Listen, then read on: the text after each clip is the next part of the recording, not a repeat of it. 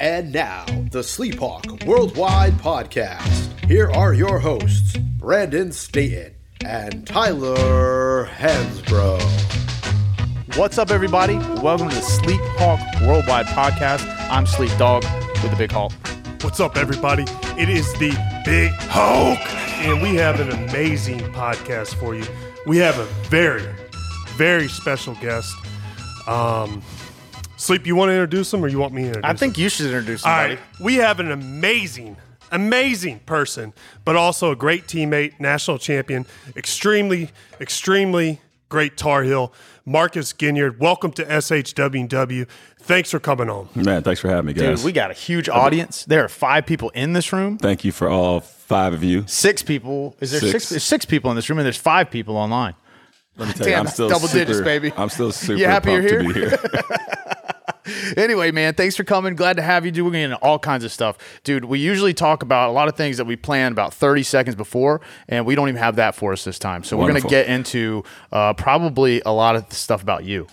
Because that's going to bail us out, and usually that's what we need. We got Tar Heels with a big W against Virginia last week. We got to start there because I think we both stayed for the whole game, and it was a big deal. Found out me and Pablo, shout out over here, our producer that's got all this technology surrounding us plugged in correctly. I found out, is literally his season tickets on the same row as mine. Pretty wild. Very rare that old Sleep Dog does 2 things. 1, stays for the whole game. 2, stays awake for the whole game. I did both. We throttled Virginia in the second half at least. And what did you think of our performance, Big Hulk? Because I don't know, man. I was glad to see us win. We needed to beat just anybody in Virginia after what they did when we came up there. MG, did you go to the game? I did go to the game. That was the first game that I've been to in, I think, 3 years. So I was super, super excited to be there, man. And, of course, glad that we got the win. 3 years. Spotted a trend. What's the first you time watch any of us the been there? games? 2 years. I don't. I normally don't watch the games. It's a little tough for me catching some of these games when I'm in Europe. So haven't really seen many games, but obviously been following the Tar Heels over the years. Haven't been the biggest Carolina football fan. I'll be honest with you. Well, that makes 2 of us. One In of which what is not me. aspect do you mean fan? Like, do you just not watch the games, or you just hadn't really paid attention? Or you just don't like the team. No, that's definitely not the case. That's definitely not the case. So I am originally from just outside of Washington, D.C., so grew up as a Redskins fan. Well, Redskins supporter, let's say. So Washington football team right now. Yep. I think in our history, it's been a lot of hype and a lot of disappointment. And so that's kind of how I felt about our football team in the past. I'm super excited about it. I want us to be great. I feel like we have the potential, and I just don't feel like it's really materialized consistently the way that we all hope. So it's been a little tough. Now, do I love my Tar Heels? Of course. No doubt about it. I'm going to be behind you. I may not be, betting on you, but I'm happy if we win, man, for sure. But I've been super, super excited about what I've seen so far. Okay, Virginia Tech, tough start to the season, but I'm excited. The game against Virginia, phenomenal. Yeah, Phenomenal. Max brought a great enthusiasm, and the fans have kind of followed that for the football program. And there's been a lot of people jump on board with that in the past hasn't always followed the team, and Carolina fans, seems like a recurring theme. All right, this is our year. And we come out and we get smacked in the face at the beginning of this season. And it's definitely hard. But, the win was good for us because it was quality opponent, ACC. So, hey, we'll see what happens. Yeah, Virginia always seems to have our number, that was always good. I think we hadn't beat them since 16. Which is crazy. Maybe that's wrong, because another thing we don't do a lot of is fact check here. But fact checker's over there. Maybe she can look that one up for us. I don't think we won, at least in Keenan, against Virginia in a long time. We'll just ambiguously state that. And it didn't look like after we jumped out to a huge lead that we were going to win again. And in the second half, we finally got it together, finally got a third down stop for the first time about, a decade, and wound up winning convincingly, which was awesome, because now you roll in. Florida State doesn't look good. Miami's out of the top 25. enough, just like old Sleep Dog predicted after I made my initial prediction that we're going to go undefeated. Now we're going to show up at Notre Dame with 1 loss on our record, and Miami keeps losing, so we win that game. We're still going to win the national championship. Heard it here first. You know who else, Marcus, is also a Washington football team fan? Talk to me. Sleep Dog. Oh, yeah. So I know your pain, man. I grew up in Southeast Virginia, and, dude, there is few greater pains than being a Washington football team fan. But, yeah, and it's a great correlation. So it's fun time. Tar Heel fans out there having a great time, showing up at the games. Mask, no mask, White Claws for sale. They're like 22 ounces. You just hammer them all game. Doesn't matter if we win, lose, or draw. Hell of a discount going on there, Keenan. Oh, yeah, how much are those things going? It's in between 6 and 8. It's somewhere, It's in I don't between know. 6 and Carolina 100. Inn, they have the you have to make a life choice whether you want a light call or you want to go into debt before you buy one. They're $8 there. Oh, but boy. yeah, so it was good, man. Me and MG, we hung out before the game. Sleep Dog was there too. We got after it a little bit. But man, it was good to have you back. I mean, Absolutely. I don't think we've been to a football game together maybe since school, huh? Since 2009. I don't remember. So That's crazy. It's been long enough. That's for sure. It's tough, man. It's tough not to be here for a lot of these types of events, man. You know, especially having been to school here and that been part of what we did for so long. So I'm just super happy to be back in Chapel Hill. So you've always come back to Chapel Hill, and it's kind of been your home. And this place has definitely been something special for you. What does Chapel Hill like? You've guys. We've got a lot of catching up to do with Marcus. He's played overseas. What year is this? I just finished year 11. Wow. Year 11. And has it all been kind of Europe and? Yep, 99.9% of it. I played a few months in the G League up in New York, but Yeah. mostly in Europe. Yeah. So do you miss Chapel Hill when you're overseas? And what's it like when you get back? Is it like a good experience because then you get a taste of it? Or is it like a thing where, damn, I wish I wouldn't have come back to Chapel Hill because now I know what it feels like to be here and I'm going to miss it more?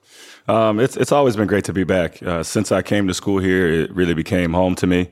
So coming back every summer after spending 10, 11 months in Europe was great. It was a great reset, especially in the earlier years. Closer to finishing school. But even later, I mean, it was 2017 that I decided to buy a house here in Chapel Hill.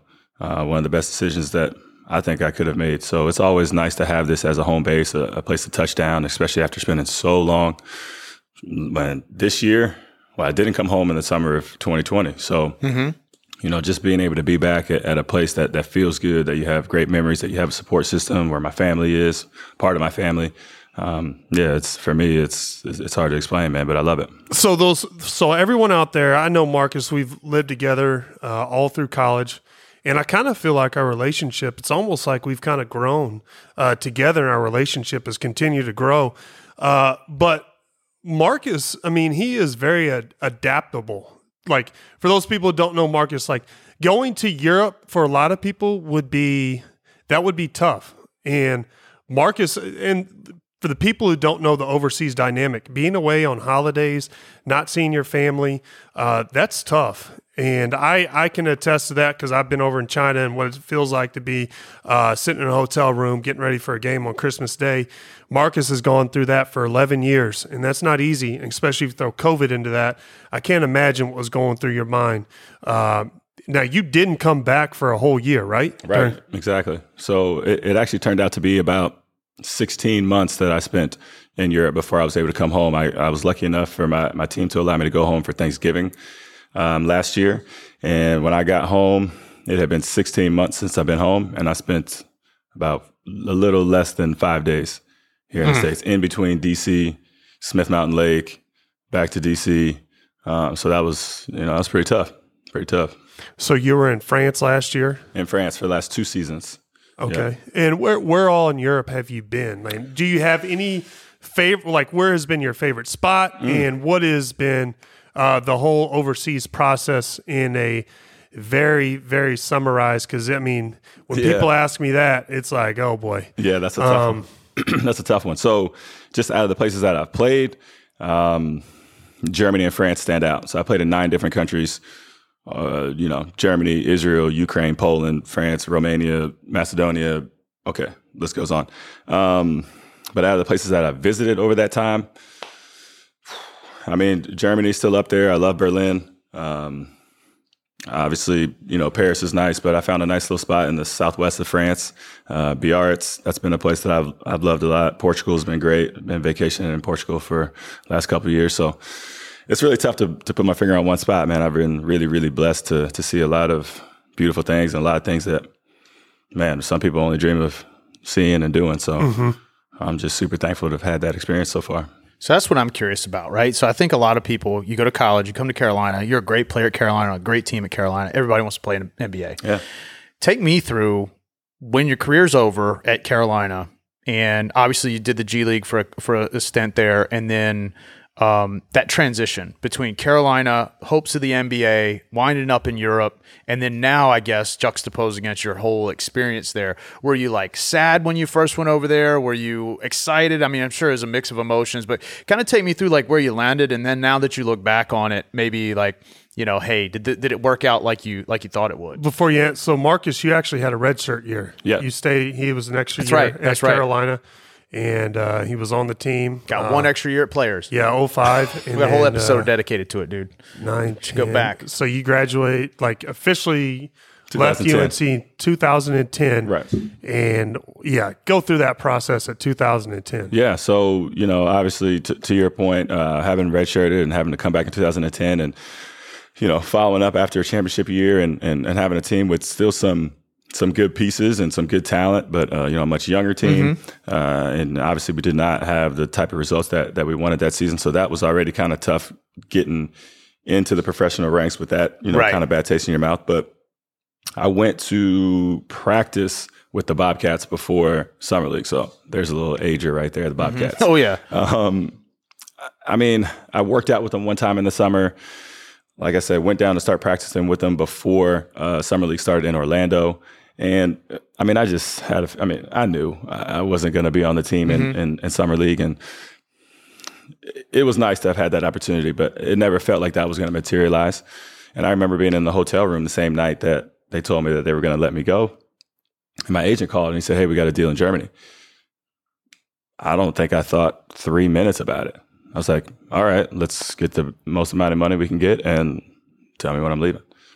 And looking back now, just kind of that trajectory that put me on, that first domino that fell.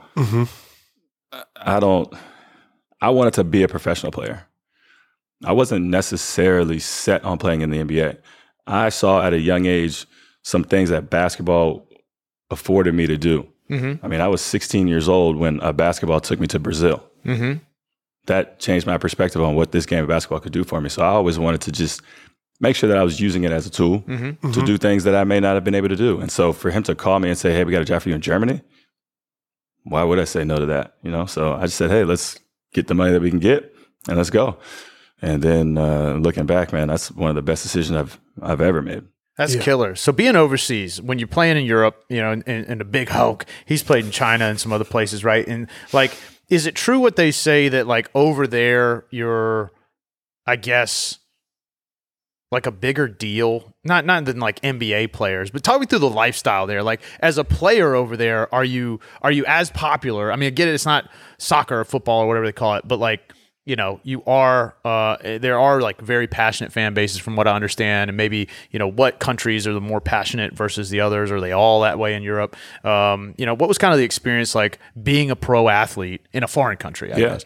It's a very interesting dynamic because one, generally everywhere you go, I think outside of Lithuania, maybe, I mean, everybody loves soccer before anything. Football. Everybody loves that before anything. Everybody grows up playing soccer. Not everybody grows up playing basketball. Right. So there's already, I guess, a little bit of a subset in terms of, sports fans. Like it's a special set of fans, that love basketball. And I think in Europe, there's maybe less fans, but I think their intensity, their loyalty, I mean, they're really tied to their cities, Yeah. And so to have people whose grandfathers, played for the team when he was younger and has been a fan of the team, and now here you are, third generation, you're from that same area. I mean, those are your teams, all the teams, the basketball team there, the soccer team there, whatever it may be. So you do feel a lot of great energy, in my opinion. And it's not 24,000 people in the Dean Dome, but it's 5,000 people who are really, really not only in love with the team, but in love with the city that it represents, and in love, with what that means to their family. I mean, that's a beautiful thing too. That's cool. MG, that's a beautiful perspective that a lot of people can't grasp. You put a lot of work into this game, and a lot of people, for some weird reason, to me, they have this mindset that if you don't make the NBA, then at some point, like it's almost like a failure. And to me, hearing what you just said is like, it's not like, it's a beautiful thing because you did it because you love the game, and you took you took the most from it and you made something from that. Okay. And everybody's path is different in basketball. You look at, everybody, where they play and how they end up there. Everybody's path is different. It's not easy for anybody. And I really respect that. And I know it took a lot of, hard work to get that. And it turned out to be a great opportunity for you. But I have a question. Do you still love the game? Do you love the game? I do love the game. What I have realized over the last 11 years is that being a professional athlete means that you have to dig through more stuff to access that love for the game. Yeah. And that's what's been the most tiring over these 11 years. I don't think that my love for the game has changed at all. Yeah. But to your point, not being here on Christmas for a decade, not seeing my niece and nephew, who's 6 and 10 respectively, not ever seeing them blow out their birthday candles. Things like that start to weigh on you more and more and more, as time goes on, or at least on me. Everybody's path is different. Like you said, everybody feels different. Everybody experiences life different. And for me, it's definitely wearing me down. It's definitely wearing me down. Yeah. And I always tell people is I love grinding. I know you work out a lot. I love waking up, looking forward to going to the gym.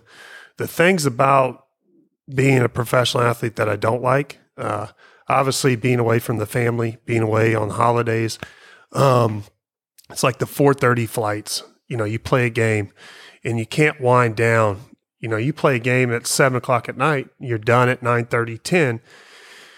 People don't understand that it takes me at least 5-6 hours just to like be in a calm state to be able to go to sleep. Definitely. I may not go to sleep till 2 or 3 in the morning, and then I have to get up at 4:30 to go catch a flight and go fly somewhere else. And then you got to practice. I don't like that aspect of the game, but I love game day. I love competing. I love waking up knowing that I'm going to go out here and we're going to grind and try to play a game and win. Yeah, for sure. But from that, do you still love like the aspect of grinding, waking up every day? Definitely. And from that? Definitely. And I think that that's just something that you can't really, in my personal opinion, it's something that's really hard to take out of a high level athlete. That's just kind of that motor and that drive is what has allowed us to get to this level, in athletics. And I think it's a beautiful thing to be an athlete, and especially if you can get to the higher ranks, because it just prepares you so much for what life is going to be like after that. And it's, I think that a lot of people don't even quite understand all of the skills that they've been putting together as high level athletes that are going to translate for them, off the court or off the field. So there's just a lot of things that we can learn from sports. That I couldn't agree more. And the reason I say that is because we haven't been in the business world, but we know what it takes to be successful. Mm-hmm. And we may not know the details of how every operation is. We're going to have a big learning curve. Once we get there, we have to work our way up. But we know how to work. We know how to grind. Absolutely. And that's something that a lot of people nowadays, and especially given COVID, there's been people who really don't, use COVID just to sit on the couch. Right. But we know what it's like. You worked during COVID. You were away from the family during COVID. Yeah. So that is something that will be super beneficial. And what are some things that? How much longer do you want to play? Not much longer. That's for sure. This conversation comes up quite often. As I'm 34 years old now, and like I said, just finished my 11th year playing. It's hard to even say maybe 2 more years, It's possible, but that still seems kind of far, long, and pretty tough. So, maybe another year if that opportunity comes in the right way, and if that situation is right. Maybe another year, maybe another 2 years, or maybe I don't go back to play. At our age, you just don't know. You're one bad step from having a bad back for 3 months. Yeah, guys. I mean, the grind really got to me after my sophomore year, the Croatan Cougars. I'll never forget it, man. You saying like you said, man, you got to get up and catch some early flights, man. I was up. Dad had me cutting the grass and shit. I think I went off one night for 6, maybe 7, banged a 3, hit a free throw, I think, 1 for 4 from the line. That was it, man. I just knew it was time to hang it up. You know what I mean? So I can respect it. I understand it. I mean, on a level that most people don't. And anyway, yeah. So, some of us hang them up sooner than others. And I just happened to, I happened to take a few days off here and there. But, man, it's really cool, honestly, to hear you guys talk and exchange that, because I think it's interesting for a lot of people. Your perspective is like super clairvoyant in the way you look at basketball, right? Not as a means to an end, but as a vehicle. And I think that's one thing, I guess.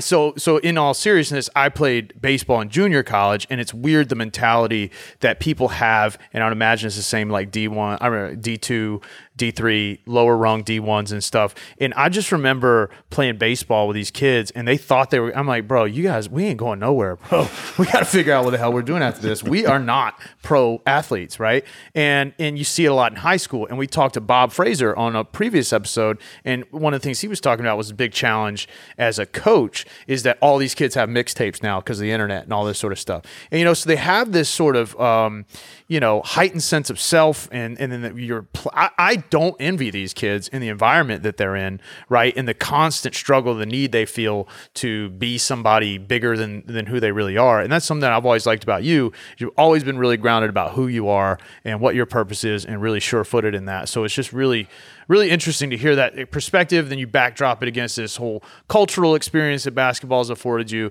And it's just a really unique perspective that I'm sure a lot of guys in the NBA that have had hugely successful careers and made a whole lot of money probably envy, right? Because, sure, the money and the fame and the parties and the this and the that, but like, I mean, Tyler can probably speak to it. It's still just Detroit, Sacramento, Milwaukee. Like, I mean, these are your stops, not the south of France and Berlin and all these cool places to see other cultures and stuff like that. I guess some of those guys get afforded that.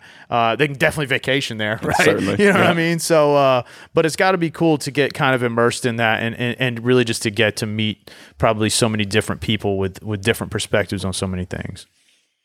MG, I got a question. So you've played a lot of different places, and I see you've acquired like a taste for extremely fine wines. Is that kind of your thing? Is that what did you come to? Now, MG, all right, so me and MG, I took my first recruiting visit to UNC, and Marcus was on a recruiting visit too. Do you know what we didn't drink that, but when we got to school and we drank a lot of water. That was like, when we first got to school, a lot of water on that. Yeah. We vitamin hydrated. water was hot back then. When we hydrated, you used to hydrate with Henny.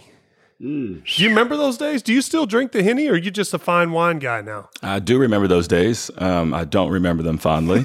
Those were... At least you remember them. Yeah. I don't. I don't know what had me in that place. Bro, I remember when time. Hypnotic was cool. Okay, because like Chingy and all these guys, weird rappers I would grab a beer. Then when you throw up, it would glow in the dark. A Henny, and I'm like, how in the hell do you do it? I don't know. I don't know what I was thinking or doing. He's a man of culture. But no, I am not.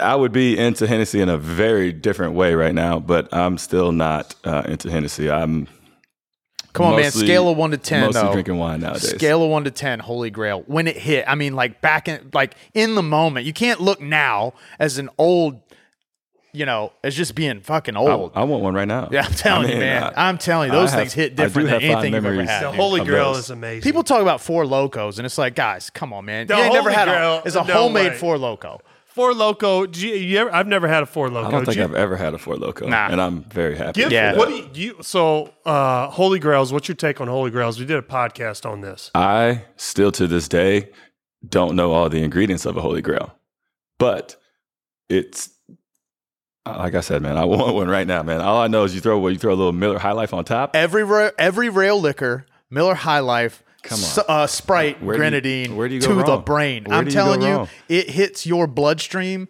faster than some very illicit drugs. Yeah, I tell you what, you just take me out to the railroad tracks and just deadbolt my heels to the railroad track and just give me Holy Grail, because that's what I'm doing. And the same basically thing. set an alarm for 6:30 in the morning, and bam, that's what it's going to feel like. But Dude. you're a wine guy now. I am. Is that something that you got into in France, or just Absolutely, man. I played in France for the first time in 2015-16 season, and that year I drank more wine than ever. You know, I had never really drank wine in college. You know, maybe some super nasty stuff that, you know, nobody I knew in college liked wine. Right. We were drinking Holy Grails. Yeah. It came in unless it was in a box, right? The box was good wine. So, you know, that first year in France, I really started to, you know, just to open my mind to this idea that this could be something that I like. This is something that I enjoy. And then for the last 2 years that I've been living in France, and some years in between as well, but really the time that I spent in France was really the catalyst to get me going in this direction to being a wine enthusiast. What are we drinking tonight? Like, so before I even go down this road, there is perhaps no better whiskey review than one the Big Hawk gives, because it's like he sniffs it and he rolls it around and he's like, "Man, this might be the best one I've ever had." You know, in sequence. that tends to be a saying. But like, I ain't gonna lie, I don't know the shit either. And I'm just like, oh yeah, this tastes fine. But then a blind taste test, I don't fucking know. So, what are we drinking here? A Bordeaux. We are drinking a Bordeaux from the Left Bank. Yes, sir.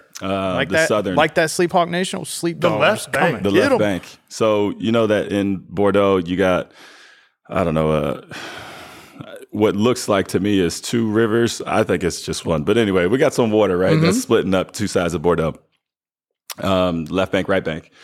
So you got Saint-Emilion, which you guys are probably familiar with. Oh, this totally. appellation. Okay, this is right bank. Yeah, big fan of that. Left side, you know, you got Saint-Julien, Margaux. Okay. Oh, yeah. Yeah, This is south. Margot. That was south, Simpsons. left, Yeah. Bordeaux. Okay. Pessac Léognan. This is, I prefer the wines from the Left Bank in Bordeaux. I love wines from Burgundy, though. I love all wines. So, if you think about it, everything is Left Bank if you just keep going far enough. if you just keep going, I you're feel right. like- You're right. We Kind of drink like all everything Left east Bank. of the everything's east of the Mississippi if you just keep going.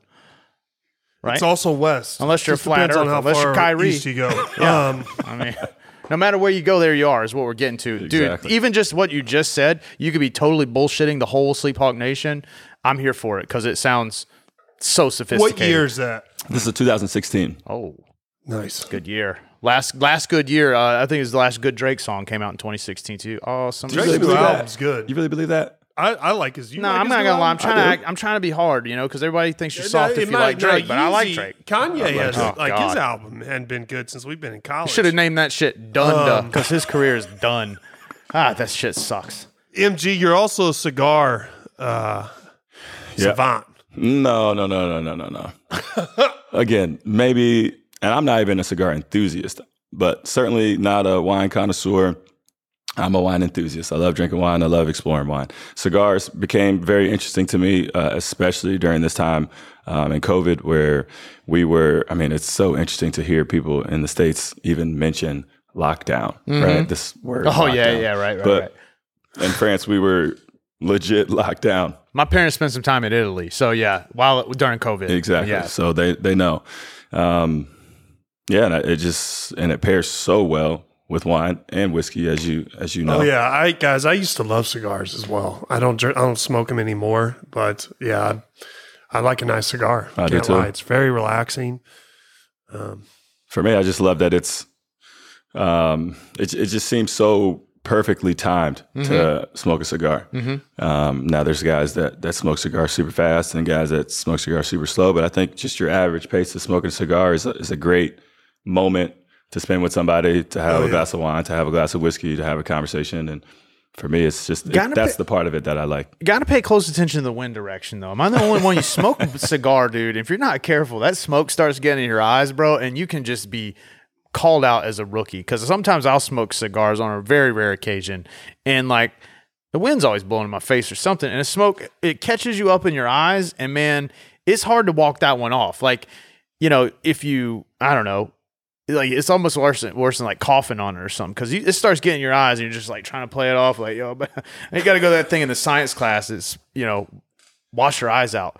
What's the secret to, what is this? I'm just being honest here. Like, what is the secret to smoking a cigar like correctly? I feel like I can light it and then I'm all excited because I'm like, yeah, you might not be lighting it right. And then I hit that sucker and boom, right in my eyeballs. I watched probably like a 20-minute YouTube video one time just on lighting a cigar. It's a great idea. I mean, again, there's a lot that you I don't know about. You can burn the cigar if you light it. Like, really? it can overheat it. I like getting the butane torch and just yeah, the butane torch is very nice. Just by the time that sucker's lit, it's like halfway to my chin because I like lit the whole damn thing like a tree limb. Yeah. Anyway, dude, that stuff is super cool. Yeah, I wish I knew more to contribute to the sophistication, but I just drink it and smoke it. You should try a good cigar one time. I've had some Cubans. I actually have. When last time I was in Denmark, dude, I got a Cohiba that is long as a T-ball bat. In Denmark. Yeah, nice. In Denmark. Yeah, and I hit one where they had this nice little seating area. Actually, one of the few bottles of Blanton's I've found in the last 5 years. I was in Denmark, literally brought it back from Denmark. They had this place. I'm sitting down there, the whole smoking the eyes trick. We're sitting in this like room. We smoked this huge, this is an $85 cigar. I'm in friggin' down, like, well, who cares, right? I get up to leave, and I'm like, bro, I don't know if I'm going to find my way home here. A little dizzy. It's not I was for like, everybody. my brain was a hot air balloon. Anyway, man, the culture is extraordinary. MG, I look at your Instagram, man. You got style. And Yeah. you have very good fashion. Tell us about that, dude. Yeah, what is this? Like, have you always been that way? Because in college, I mean, I could tell you weren't a bad dresser. I felt like you had some style. I was a terrible dresser in college. You should have seen this okay, guy. I didn't want to say that, but yeah, guys, we all went through that phase. Yeah. You were bad, but I don't think you were as bad as me and Frazier with some of the shit that we had on. But but I look at you now, and I'm like, God dang, MG got it going on. I appreciate that, man. Thank you. That certainly means a lot, man. Thank you. But you even look good now. Thank you. Just your style and the way you fit your clothes. Tell us, like, what is that? It's the Eurofit, man. It's the Eurofit. I like things a little. I need to go to Europe. Yeah, dude. I like things a little tighter, just a little tighter, just a touch shorter. I don't need a 5X LRG T-shirt anymore. Starter jacket.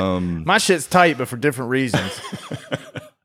But yeah, it's been a journey. But I mean, I have to say that I have a lot of, influence from my time in Europe and seeing how, just the culture around fashion and just getting dressed.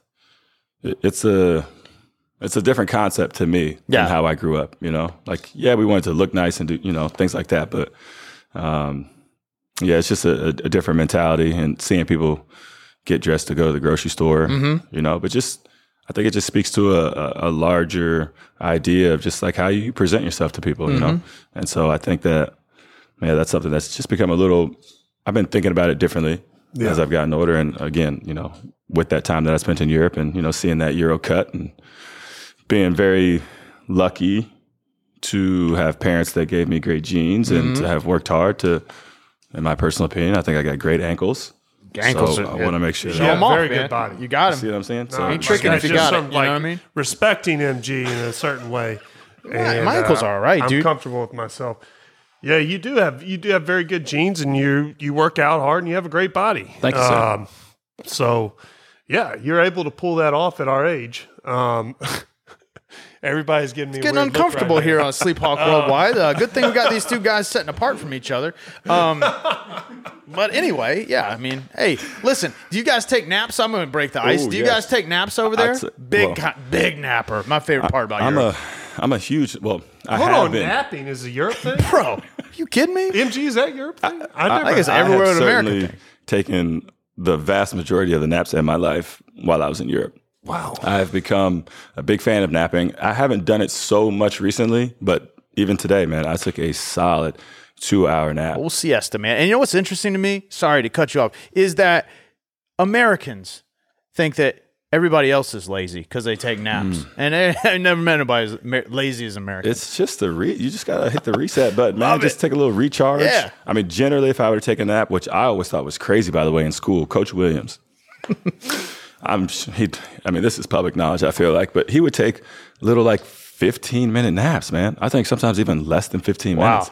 And I used to think that was so ridiculous. How can you possibly get anything out of a 15-minute nap? Yeah. But honestly, right now, 20 to 45 minutes for me is that is a wonderful recharge. Time to close my eyes. Oh, yeah. So and I think it makes a difference. I take a nap about every afternoon after lunch for about 15, 20 minutes. And that's it, man. That's big all you fan of need. the hour or two variety myself, man. I ain't gonna lie, buddy. I'll lay down, watch some forensic files, and next thing I know, the damn sun's going down. But hey, I try to stay, under an hour for sure, man. And once you get to the hour, man, that's not the easiest ones to bounce back. For me. Oh, recharge. So what is what are you thinking?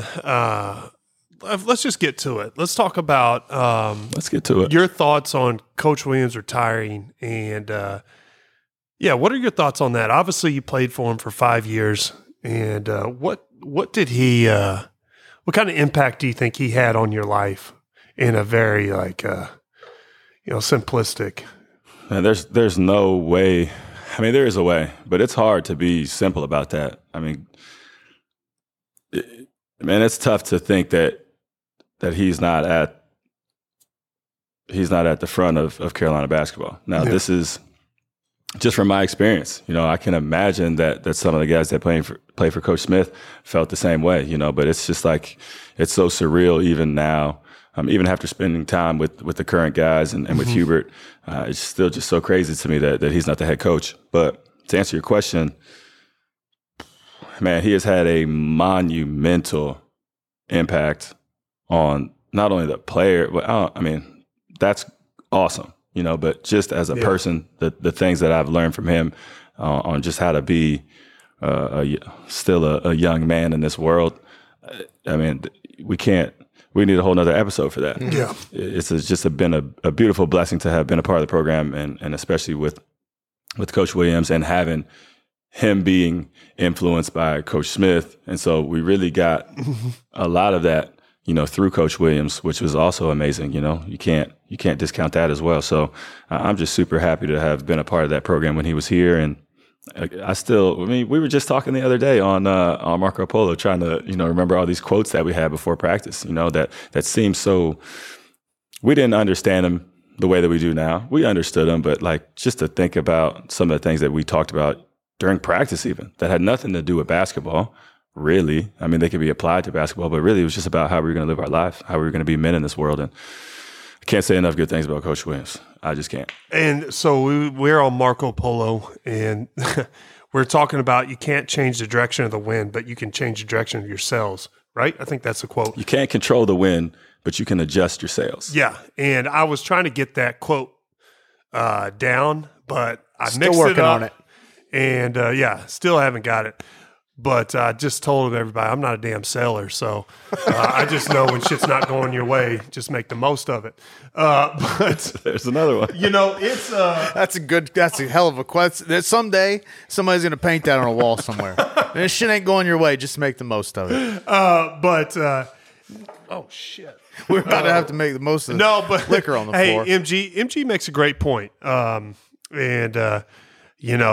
going to be different not seeing Coach Williams on the sidelines for us because we played for him, but also for a lot of Carolina fans because that's what we're used to, and a lot of great moments are tied to that program with him as the head coach. But Hubert's going to do a great job, and I'm excited about Hubert.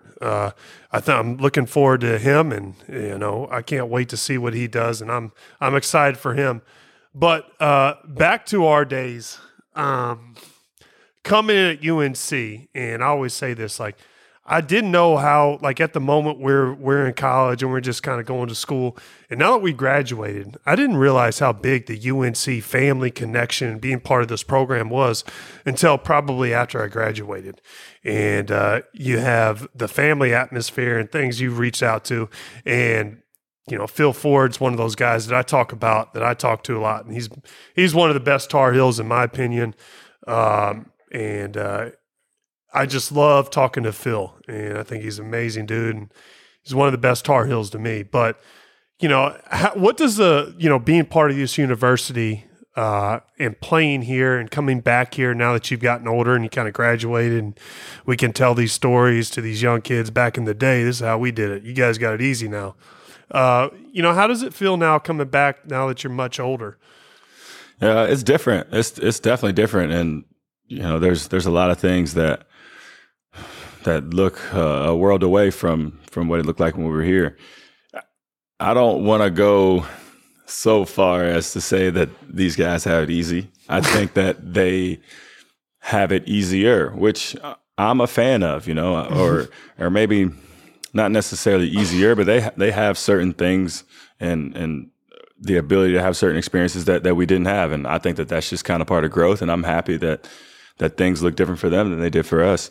And again, I want to just piggyback on what you said about Coach Davis, because I know that, I obviously spoke so highly of Coach Williams, but again, that is still very separate than how I feel about Hubert Davis. And I'm 100% through the roof right now about him being the new head coach. I agree. And I am super excited about what they got going on. I remember Hubert when we were in school. Now, correct me if I'm wrong. Do you not have a memory of Hubert practicing with us? Freshman year. Okay. We didn't have enough people on the team. Exactly. Him and King Rice came back and played with us. So we've known this guy. I mean, of course, he's part of this family community and this special fraternity that we have at Carolina basketball and at UNC. But I mean, we spent time on the court with him, So it's a really cool bond that we've already had with Hubert and that we've continued to have over the years, and now with him as the head coach, it's phenomenal, and I'm super, super stoked. Oh, yeah. Yeah, I think everybody's expecting big things out of him. It'll be unreal expectations. It's big shoes to fill. One of the coolest things about Roy Williams to me, and kind of the same thing with Dean Smith, was all the people like me that didn't play sports or basketball or anything like that. It's just profound, like the impact he had with people like me. Just watching him, how he carried himself, the things he did. I think we're all lucky to basically have had, 50 years of great coaching with, the one interruption that really wasn't even that fair, the way that they kind of treated Matt Doherty, I think, when he came in. But between Dean and then Bill Guthridge was such a good guy, and then you transition shortly thereafter to Roy Williams. Now you got Hubert Davis. I mean, it is one thing that in all the ebbs and flows of the turmoil that UNC has been through from an academic standpoint and those sorts of things, like to have those guys. I mean, programs. You look at the programs that have lost those cornerstone coaches. You look at UCLA. You look at Kentucky, right? They. After Wooden, after Rupp, I mean, they've had good coaches, right? But have they had just stalwarts for, a half century? So I think a lot of times fans get pissed because Roy doesn't call timeout. I'm sure fans used to get pissed at Dean Smith for, running four corners or whatever it was. Like, fans are always going to complain. But we're really lucky to have had, such a long run of just, really admirable people at the helm, and I think we got another one, Hubert Davis, who is going to stand on a whole different pedestal for a number of reasons. So really excited about the team. Number one recruiting class until the other day when I think Kentucky got another 5-star. But I mean, dude, he's right in the thick of things. I hate the recruiting stuff. Things I hate. Recruiting class rankings, and when the schedule comes out, it's like, dude, who gives a shit? Like, let's play and see what we got when we got it. I give a shit. Now, Tyler loves the schedule coming out. We can beat Duke the last game of the year in Cameron and hand K&L before he finally Great sits segue. down. So I do care about that schedule, but we already knew that was going to happen. And the rest of the schedule is like, nobody cares. But I do want to hear your opinion on that. Big Hawk has made his opinion known. Everybody knows I hate Duke. But Coach I hate K's NC approach. State more than Duke. Is the question, do I hate Duke right now? Well, I mean, you can answer that. Well, I'll lob that one up there for you. I mean, but the other one, too. Unequivocally. Yeah. You heard it here first. Breaking news, Sleep Hawk Worldwide, Marcus Ginyard, not a Duke fan. But the Coach K, his his exit strategy, we'll call it, as opposed to Coach K. What do you think of that? Not necessarily his exit strategy, your whole, Coach K is retiring at the end of the year. I just love your perspective. I don't want to lead you down some path. To be quite honest with you, I think what makes the hatred for Duke and any other school for that matter, NC State, you're in there, what makes that so good, and for me I guess I'm getting to be an old school guy now. Closer to 40 than you are 20, dude. You know what I mean? So Golly. There's respect there, okay? There's respect. You cannot deny the numbers, the career, and the impact that he's had on his players. That was not – I chose to have a different experience with a different coach, and for whatever reason, that also doesn't matter. But I think – it hurts to me, it felt a little funky the way that it went down. But at the end of the day, you got two legends that, I guess announced at the same time. Yeah. I'll be excited to see what the new Duke Carolina rivalry looks like with another coach and another energy. And, those things are exciting to watch too, kind of that new energy, even if it's not here at Carolina.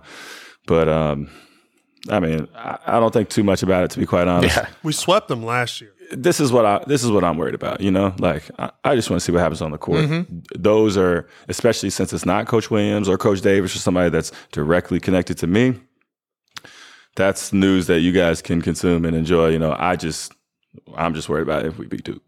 Yes. Which we will. I don't care who's We made that prediction. Big Hawk made that prediction, I don't know, a few weeks. So, we can unequivocally say we broke that story that we're going to win in about a year and a half or whenever the hell that game takes place. I'm with you, man. Like, I don't, I hate it because he's Mike Krzyzewski and it's Duke, but at the end of the day, man, like, you also have to look at it from a program perspective. I definitely think that there is something superficial under there, that he wants this big ass farewell tour, but and it's a perfect storyline because you can argue that, hey man, we're trying to get the next in command prepared and all that. And I do think that in some regard, if you're Mike Krzyzewski, you understand the pressure that's going to come after you. Yeah. So give that guy the reins. Right. But it's something about the guy that you saw always let Chris Collins do the halftime interview. I'm like, bro, come on, man. Like, what gives here? But hey, listen, man, we're going to just smoke them in Cameron. 8 on 5 when all the refs are. It's not going to be easy. Baycott's going to have 7 fouls by the time the opening tip because that's just what they do when we go there. But persevere, dude. Like you said, when things, what was it? When shit's not going right. When shit's not going right, just make the best of it, and that's what we're going to do. That's what we're going to. That's what Hubert's going to tell them before they run out there. MG, thanks for coming on here. Is there anything that you want to share that being overseas or playing at UNC that you want the people that listen to our podcast that I want? I always ask, like we had the guy, Raleigh Jeans. Victor. Yeah. Victor. We had Victor on here, and I said, do you have any advice for people coming, up and coming entrepreneurs, or any advice that you give to young people trying to pursue basketball, or just life advice that you care for to share with, something that you has meant something to you that you really like, or just something, or you could just be like, I'm good. Man, I'm not prepared, but I definitely want to try to take advantage of this opportunity. Yeah, dude. I feel like I got That's a great question from the Big Hawk world watching. Some Dan Rather shit listening there. right now. You've been such a successful guy. And you've had, you've lived a life that not many people are going to live. Not many people get to go to Europe and play basketball and do what they love and make the most of it.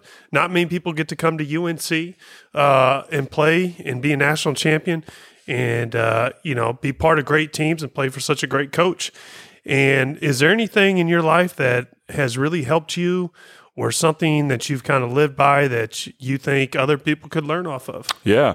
I think that one small thing is a tattoo that I got 15 years ago this September. I think it was early September. I got the same tattoo with my mother, which happens to be something that my godmother told me. She told me, be true to you. And so that's something that I got tattooed on my wrist, be true to you. Something that I try to think about every day, and just kind of the person that I am is just really being yourself, and for me, I'm very thankful to have had, great parents that taught me great values. And I saw the good in those values. It wasn't just something that I was taught. I actually saw that these were things that created positive things for me and for the people around me. And so I just wanted to continue to be myself, continue to be somebody who's trying to spread love, who's trying to spread good energy, who's trying to help other people. And to your point, this quote isn't necessarily the way that I'd say it, but, just make the best of all the things that you have available to you, and in that process, just try to help somebody have an experience that you had that you liked, or try to help them have an experience that you didn't have, and really just this idea of, really what we learn as athletes, man, just play hard, play smart, play together, right? Like, let's try to win this game together. Let's all have a good attitude, help each other. And things are going to look good for everybody in your circle when you have that type of mentality, It's amazing what can be accomplished when no one cares who gets the credit. Yeah. Like, let's go try to do something together. I've been helped so much on my journey, so it just doesn't make sense to live life, in this kind of solo mindset. Like, let's get together and start helping each other out, man. It's a great message. Love it. That is great. Thank you. Appreciate you guys having me, man. Absolutely, dude. We appreciate you showing up. You're always welcome on SHWW. Man, thank You're you. my Anytime. guy. Thank you. You'll always be my guy. So gonna thanks take for you up coming on that. here. I'm coming back, guys. And old Sleep Hawk lesson, man. It's like a proverb, Sleep Hawk worldwide proverb. You know what we do next, right? Stay safe. Stay safe. Stay safe.